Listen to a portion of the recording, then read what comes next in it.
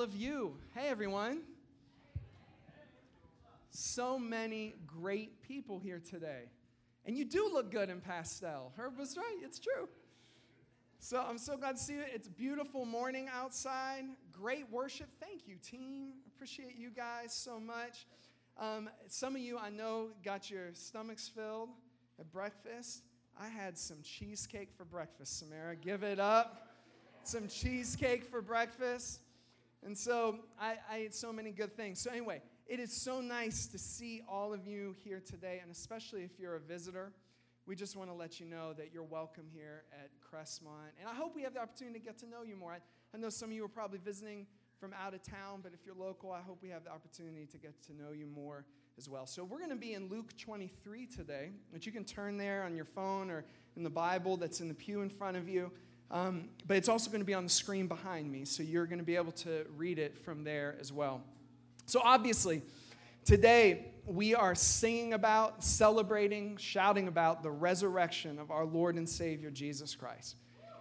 That we worship not just some historical figure, we don't just follow the teachings of some historical figure, but that He is a living God who ever lives to bless His people. And that we have a future with Him. So that's what we're singing about today. But as I was in preparation for this morning, I just felt led to back it up a few days, just a couple days before His resurrection, at the lowest point in Jesus' life. As a matter of fact, where we're going to read in Luke 23 is at the moment that Jesus has been crucified, and then what happens after that. We're going to be talking about two criminals who interacted with Jesus on the cross. Now listen, when Scripture presents to us the beginning of the story of humanity, Scripture talks about two great enemies that humans face. The first is sin, and the second is Satan. Sin is our rebellion against God. And Scripture is clear, and we know it from our experience. We would believe it even if the Bible didn't tell us it, that every single person has sinned. All of us in this room. And not just those of us in this room, but everyone in the world who's alive or who has ever lived has broken the law of God. It is the one great thing that we all have in common. Isn't that interesting? But the one thing that all of humanity has in common, one of the things, is that we have all broken the law of God. And then Satan, this adversary who can't help but kill and destroy and steal from people who God loves. This enemy who is always out to lie to us and to get us to believe lies. Well, God, in His love for us, was not content to leave us to face these adversaries of sin and Satan alone. As a matter of fact, He knew that we would never make it. That was a losing battle from the beginning. And so He hatched a rescue plan. And it was a plan that only He could have imagined. He would come to earth. And this is who we believe Jesus to be, that He's 100% God and 100% man. God completely in a human body. Isn't that amazing? 100% God, 100% man. He was born to a poor family. You know, He was born in and grew up in a rough city, a rough neighborhood. He experienced the pain that we experience. You know, just the pains of life. He went through it too. The Bible even says, I think this is amazing because this is God who we're talking about, that He was tempted in every way that we were tempted. You know, in every way that we've been tempted to do something wrong, Jesus has experienced all of that temptation as well, with the big difference that He never succumbed to it, while we have again and again. We read in the historical accounts about the ministry of Jesus, how He preached a message of love, how He healed the sick, how people who were being oppressed by Satan found their freedom when they were in Jesus' presence. He proved that He was who He said He was, not just with words, but in His actions and in power. This is the Jesus that we worship. And yet, there was something about His ministry that put Him at odds with both the political and religious, especially the religious powers that were there at that time. You know, the political and religious status quo couldn't handle His message, and so they began to plot to kill Him. And eventually they were successful. They staged an illegal trial. It's amazing. If you think about it, Jesus knew what it was to be abused by the system. Isn't that incredible? He knew what it was to be hurt, not just by individuals, but by whole systems that were set against him. Unjustly condemned. And not just condemned to be executed, but condemned to be executed in the worst possible way at the time, and maybe in all of human history, to be crucified on a cross. The Roman Empire, who basically ruled the whole world at that time, had devised of this way of killing people.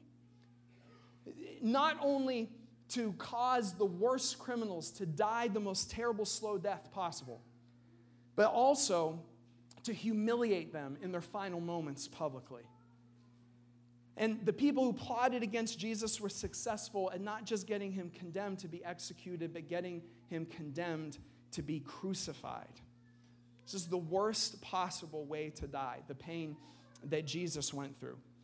You know, it's interesting in Luke, where we're about to read in just a moment, as Jesus is in his last moments going to the cross, as he's being tortured, beat, and then eventually nailed to a cross, everybody has an opinion about what he's going through. And isn't this just what life is like? You're going through pain, something that other people can see, and everybody has an opinion, right? Everybody has an opinion about what's happening. So people are watching Jesus suffer, and some folks think that he's suffering innocently. Some think he's getting what he deserves. Some people are just mocking him, just making fun of him in his final moments. But everyone has an opinion. But then again, you can't help but have an opinion about the cross. I mean, there's this man who had healed the sick, delivered people, drawn the outcasts of society to himself.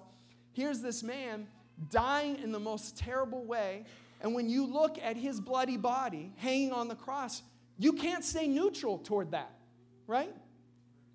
You're going to form some kind of opinion. Either you're going to think that he is who he says he is, or you're going to reject him, or make fun of him, or think that he's getting what he deserves. So here Jesus is in his final moments. Now, Scripture tells us that not only was he crucified that day, but there were actually two other condemned criminals who were killed with him on the same day, in the same way, on crosses. One on his left and one on his right. If you've ever seen those pictures around Easter of 3 crosses, that's why there's 3 crosses. Because it wasn't just him that died that day. There was a criminal on his left and a criminal on his right. So that's what we're going to read about. You can stay seated while we read. It's going to be on the screen behind me. We're in Luke 23. I'm going to begin in verse 32. And you're going to see that even these criminals have an opinion about Jesus.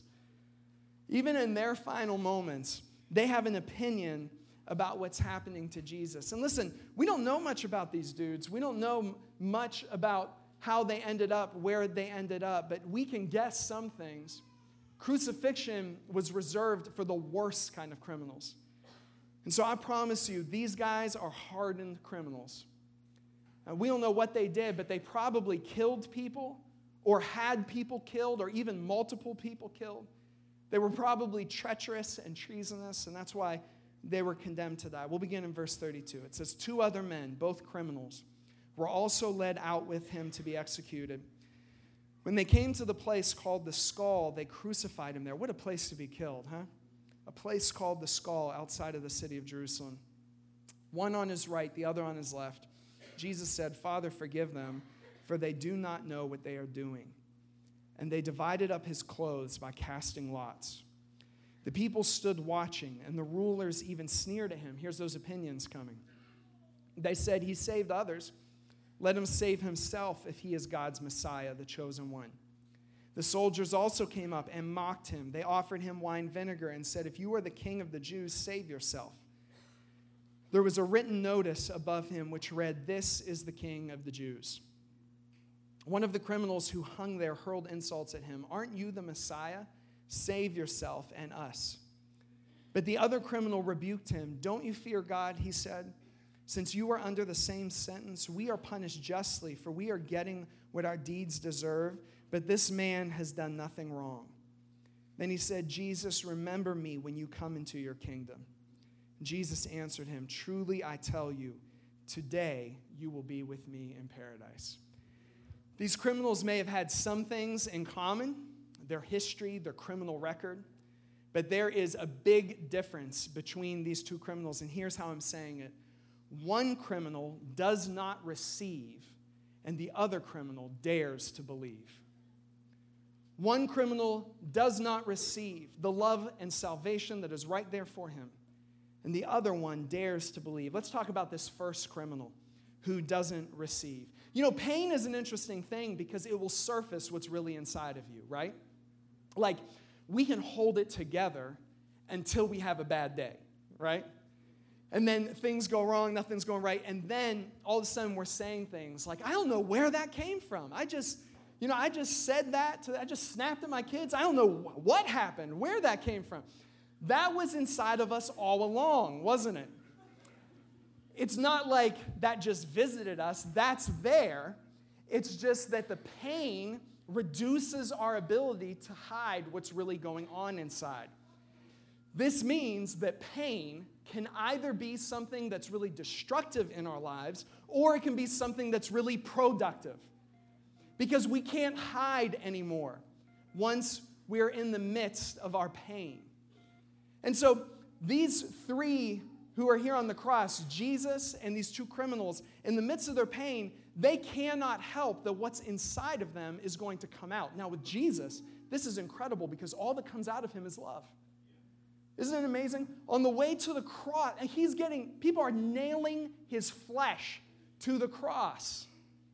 And what's coming out of him isn't just blood, but love. Father, forgive them because they do not know what they are doing. Jesus, not just by his suffering, but in the way he suffered, proved that he was the real deal. What was in him was real. When you pressed Jesus, when he got crushed, all that came out was love because all that was inside was love. It's how he treated the people around him, even as he went to the cross. But the other two criminals, they're getting pressed too. And there's stuff coming outside of them. First of all, this criminal that doesn't receive. Look at this. First of all, he isn't able to see in his pain that love is right nearby. He's not able to see it. That there is love right next to him in the person of Jesus. And this is so often what pain does to us, right? It blinds us. It stirs up all of these emotions in us, anger or anxiety, and those things aren't necessarily bad. But it has a way of stirring up all of this junk in us, and in the moment, we are blinded to what's right in front of us.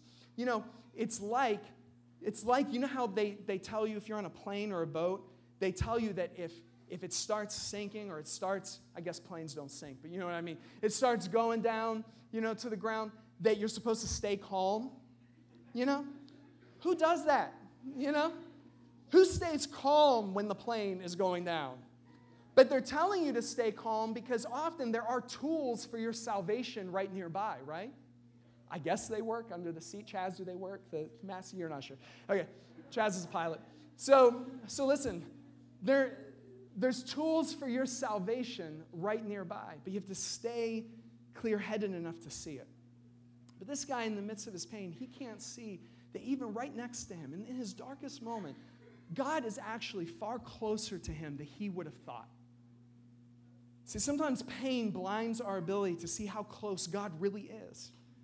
In the midst of it, God in the flesh is dying right next to him, and he can't see it. Secondly, I think this is really interesting. It's classic human behavior. He begins to look for somebody beneath him to ridicule. Now, of course, this is a joke because all three on the cross have been condemned to die, two justly, one unjustly.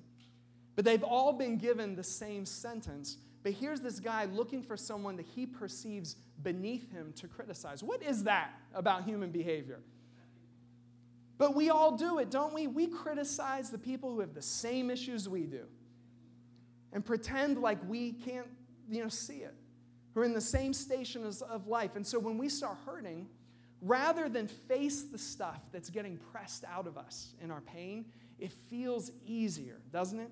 It feels so much easier to begin to look for somebody or a group of people that we think is beneath us. So we'll reach for a neighborhood or a race or a culture or a socioeconomic class, or just someone who commits a different version of sin than we do. At least, well, I don't do that thing. At least I don't do what those people do. We begin to look for somebody who's beneath us. The second criminal that I'm about to talk about, he points it out to the first criminal, like, what right do you have? What right do you have to begin to criticize? Don't you see we're all in the same place? But it's his pain that's causing him to want to hide, so he's looking for someone beneath him. And then last, I think this is the most profound thing about this first criminal, is that he sees no future for himself. Now, you might think to yourself, well, of course he doesn't. He's about to die. Who sees a future for themselves? When they're nailed to a cross. But I think this right here, probably more than anything else, his inability to see a future for himself, probably more than anything else, is what is causing this ugliness to come out of him. Listen, listen to this. Pain is always going to be assigned against your future. You hear me? It's always assigned against your sense of having a future. Pain loves to keep you in the present so that you begin to believe that you don't have a future, right? It will make you think that you only have today. Don't even dream about the future because there's no point in it. Or worse, it will make you not live in the present. Pain will make you live in the past. Come on, I feel like I'm saying something true. It will make you live in the past. You know what this is like. Pain will keep you 10, 20 years ago, rehearsing the same regrets, rehearsing the same letdowns, rehearsing the same failures again and again and again. But what pain will always attempt to cut off is your sense of future. That's what pain wants to separate you from, is your sense of future. And listen, I don't care who you are, rich or poor, or if you've been in the church a long time, or this is your first day in the church, I don't care who you are. If hope gets sucked out of your heart, you will immediately act in the most destructive ways to yourself and to other people. And you see, when I'm talking about a future, I'm talking about hope. See, hope is future-oriented. Hope says, I have something coming that's not here yet. Hope believes things that we can't even see yet, even though our circumstances are speaking to us something different. But pain always has as its assignment to cut off that sense of hope, to cut off the future. Now watch this. If one criminal doesn't receive, look at what the other one does. He dares to believe, even in his lowest moment. First of all, he dares to believe that love is actually right next to him. That love is nearby, right in the middle of his pain. He dares to believe it. He dares to believe that he hasn't been forgotten. That actually salvation is right next to him, even though his life has brought him to this point. Above Jesus, it was written, King of Kings. The people who crucified Jesus weren't putting there because they actually thought he was a king. I got to take my coat off. Is that okay?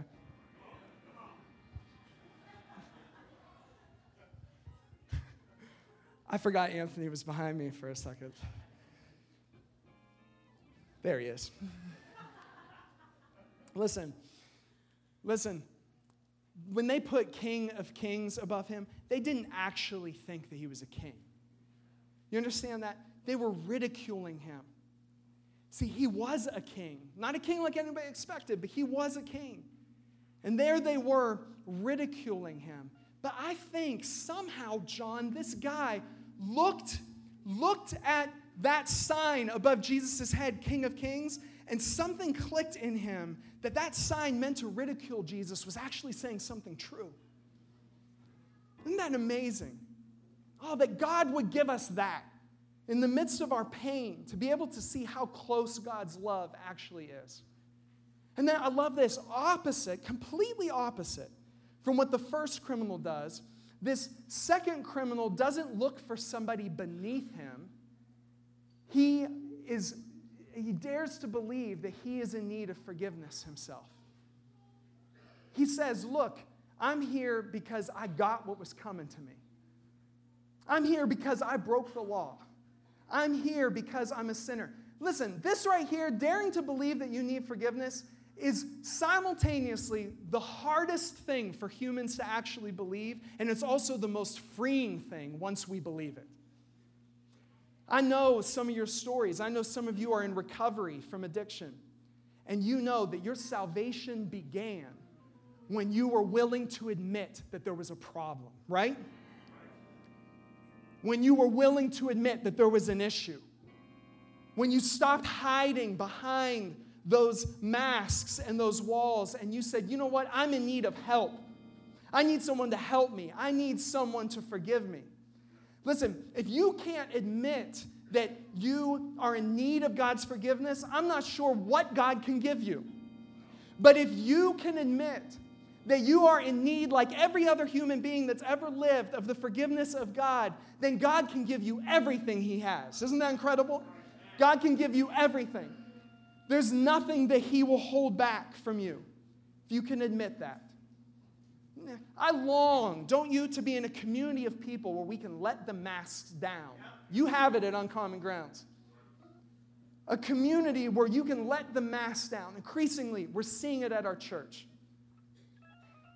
Friendships where we can let each other see what's really going on. Because if we don't have to hide in front of God, why do we got to hide in front of each other? Right? I mean, what are we doing? Who are we hiding from? There's nothing to hide from. If God loves us, there is absolutely nothing for us to hide from. So He believes that He needs forgiveness. And then, I love this. This criminal dares to believe that he has a future. This is crazy. I was talking about planes going down. I'm sorry to those of you who work in the airline industry. Listen, talking about planes going down. Nobody sitting next to each other on a plane as the plane is going down makes plans for their next dinner party. All right? Nobody, while the plane is going down in flames, nobody says, oh, do you want to come over to dinner on Tuesday? Right? Why? Because in the midst of the crisis of the pain, the future has been cut off. Listen, this criminal, you see it, the plane is going down fast. He is in his final moments. And yet, he is talking like he has a future. Do you hear that? Isn't that crazy? He's talking like he has a future. What gives him the right? Pierced onto a cross, this criminal, what gives him the right to make plans for the future? To talk like there is a future at all? Well, it's one word, resurrection. Amen? One word, resurrection. That's what gives him the right to begin to talk like there's a future again. Because listen, for all of us, the great hope killer is death. And it's something that we all face. It's something that is common to us all. We're going to face death. But if there is something that can give us hope beyond death, then we have reason to keep hoping in the midst of our pain. See, if there's something that gives us a future beyond the finality of death, which is our great enemy, then it means that we have reason to hope even in the present. Isn't that amazing? See, here's this guy in this terrible, horrible, awful pain, and he dares to believe that he still has a future. He says to Jesus, remember me when you come into your kingdom. Now listen, I don't think this guy thinks he has a future just by himself. He doesn't. He's about to die. He thinks he has a future because he knows somehow that Jesus has a future. See, somehow, I don't know all the details they knew, but somehow he knew that Jesus was going to breathe his final breath here and he wasn't going to stay dead. Somehow he knew that this wasn't the end for Jesus. And that if it's not the end for Jesus, it's not the end for us either. Amen? Even in the midst of our pain. That if death wasn't able to hold Jesus down, then death wasn't about to hold us down either. Amen? Yes. I love that because hope, once it becomes present in our lives, increases our capacity to endure suffering and pain. Notice, for this guy, it didn't take it away. He still died in just a few moments. In just a few moments, he still died. But it increased his capacity for suffering. Listen, isn't it true that we are more likely to endure suffering if we know that there's a future attached to it? Right? You know, I don't think animals do this. I don't know, but humans do it. We are actually able to choose pain if we know that there's a future to it. Isn't that incredible? It's a capacity that God has given us as human beings, a capacity that Jesus had to endure pain in the present, even though, it's crushing in on us because we believe that there's a future. All right, listen, this is how I'm going to wrap up. The rapper in the 1990s, Tupac. I'm going to wrap up with Tupac. Listen, yes! Listen, controversial in his life and in his lyrics, but he was a soul that was looking for God. He was. If you know anything about his music or his life, he was a soul that was looking for God. He wrote this song. Some of you may know it, some of you may not. I won't ask you to admit, those of you who know it. I wonder if heaven got a ghetto. I need something there. Let's try again. I wonder if heaven got a ghetto. Yes.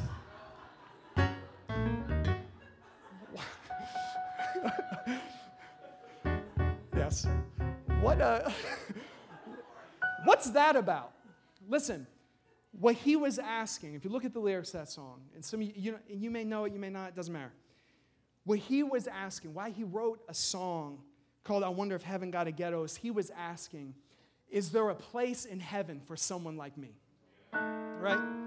See, in that song, he talks about his childhood, the fatherlessness, the pain, the poverty that led him to the streets, that led him to do things he wasn't proud of. And then he asks the question, is there room with God for someone like me? That's what he's asking. Is there a place with God for somebody like me? Is there a place in God's family for someone who grew up in the hood?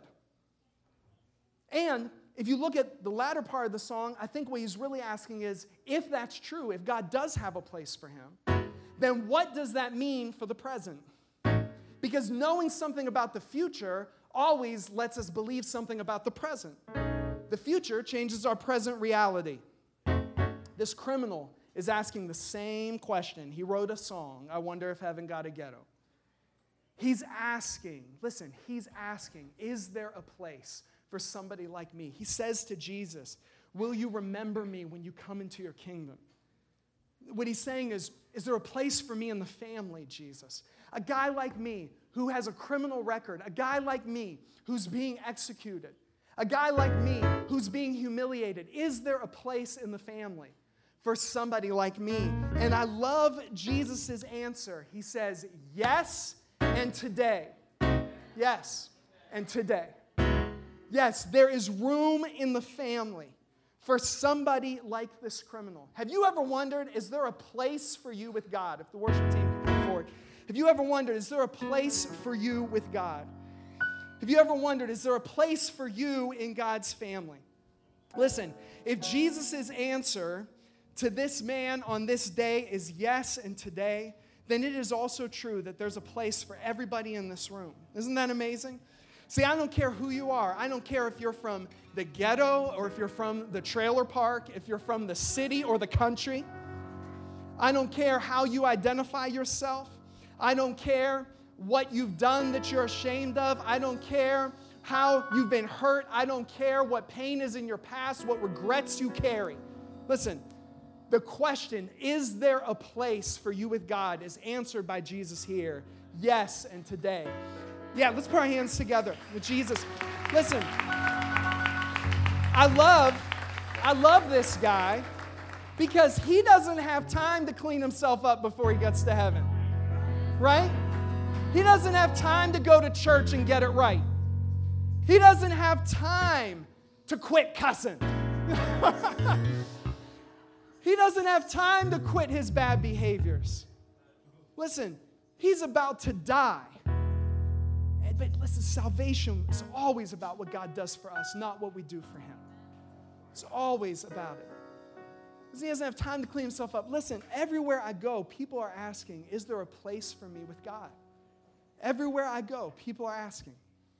I've been on the phone with somebody who's getting tested for HIV in the middle of the night. And they're asking, is there a place for me with God?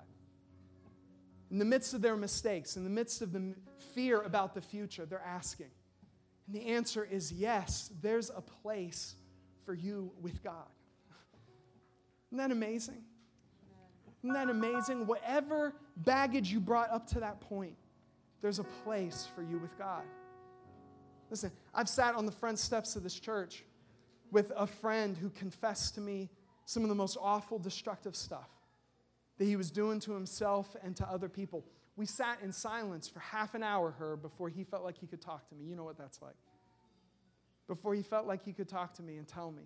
And why did it take him half an hour to open up? It took him half an hour to open up because he was afraid that the answer to the question, is there a place for me with God, would be no. See, he was afraid that he had gone too far, that he was too lost. But I sat there and I told him, friend, there is a place for you with God. Amazing. I've been on the phone with people. I found it helpful when people lose someone tragically. I have several friends who've lost people tragically to illness or even to accident or even murder. The other day I was on the phone with one of my friends who had lost someone to being murdered in the streets. I have found it helpful just to say, tell me about him. You know, I didn't know him, so tell me what he was like. Tell me about his laugh. Tell me about his personality. And this guy, in all of his pain, it feels like God isn't nearby, but what he's asking me is there a place for me with God? So that's what he wants to know. I sat with a homeless vet once who had been paralyzed from the legs down since he got back. And in the streets, in a wheelchair. And I sat with him. This is what he told me. He said, Joel, I have this recurring dream. I'm trying to get home. You can just begin to worship. I have this recurring dream. I'm just trying to get home. I have the same dream every time. I'm just trying to get home, and I can never get home. See, even if he hadn't thought about it, what his heart is saying is there a place for me with God? In all of his regrets, in all of his pain, is there a place for me with God? The answer is yes. There's a place for him with God. If you could stand to your feet.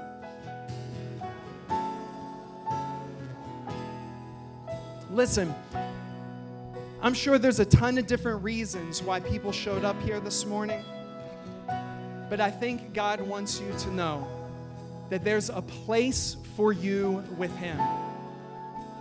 Now listen, you will need to admit that you're in need of forgiveness. You will need to see that love is nearby. But I do want to dare you this morning. I want to dare you this morning to believe that you have a future because Jesus has a future. I want to dare you to believe it.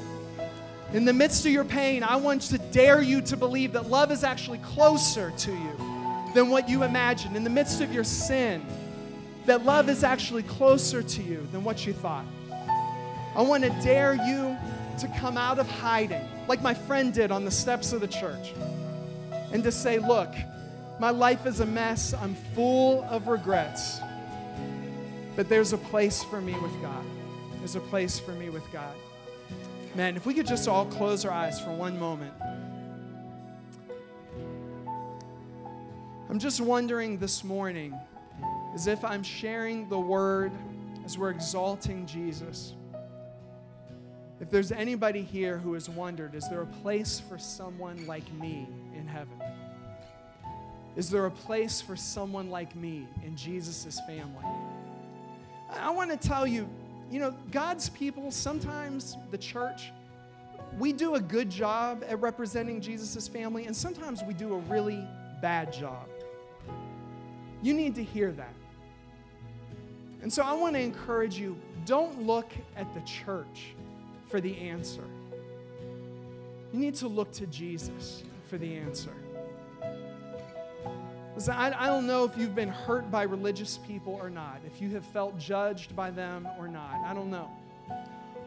But we just looked in Scripture this morning where Jesus gave a clear answer to this criminal, that there was a place with him. I just want to speak this to some of you this morning, that God is not embarrassed to be your friend. Do you hear me?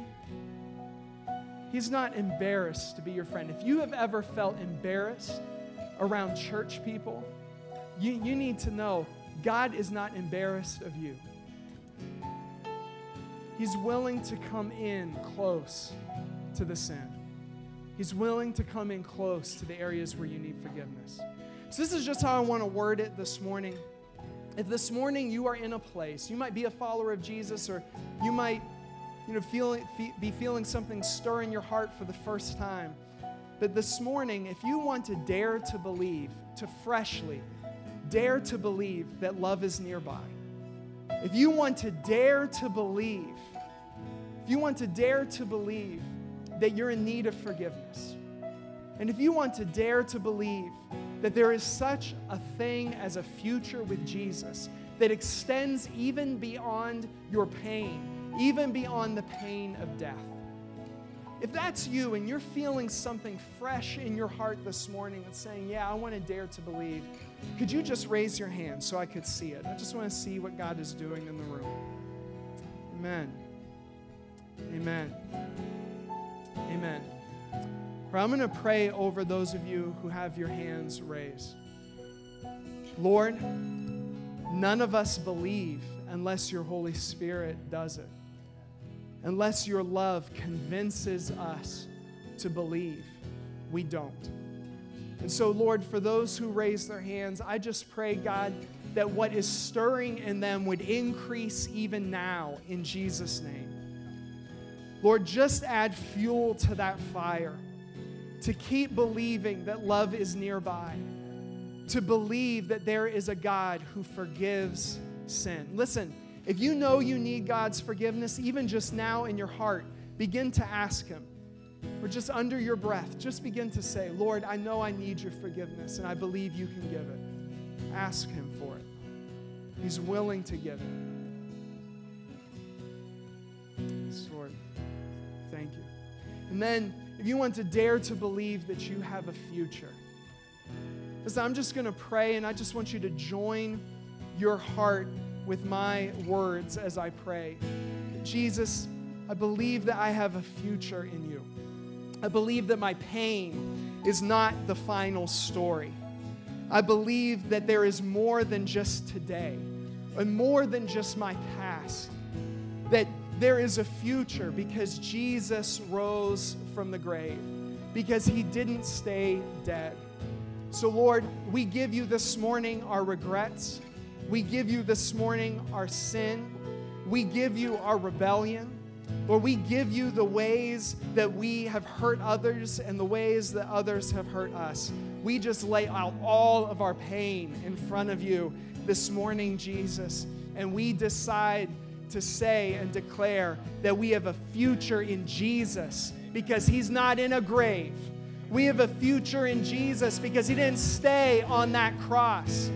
We have a future in Jesus because death could not hold Him and the grave could not keep Him. When we sing, because He lives, I can face what, church? Tomorrow. We say that we have a future in Jesus because He came up out of that grave. Let's begin to sing. Lift Him up.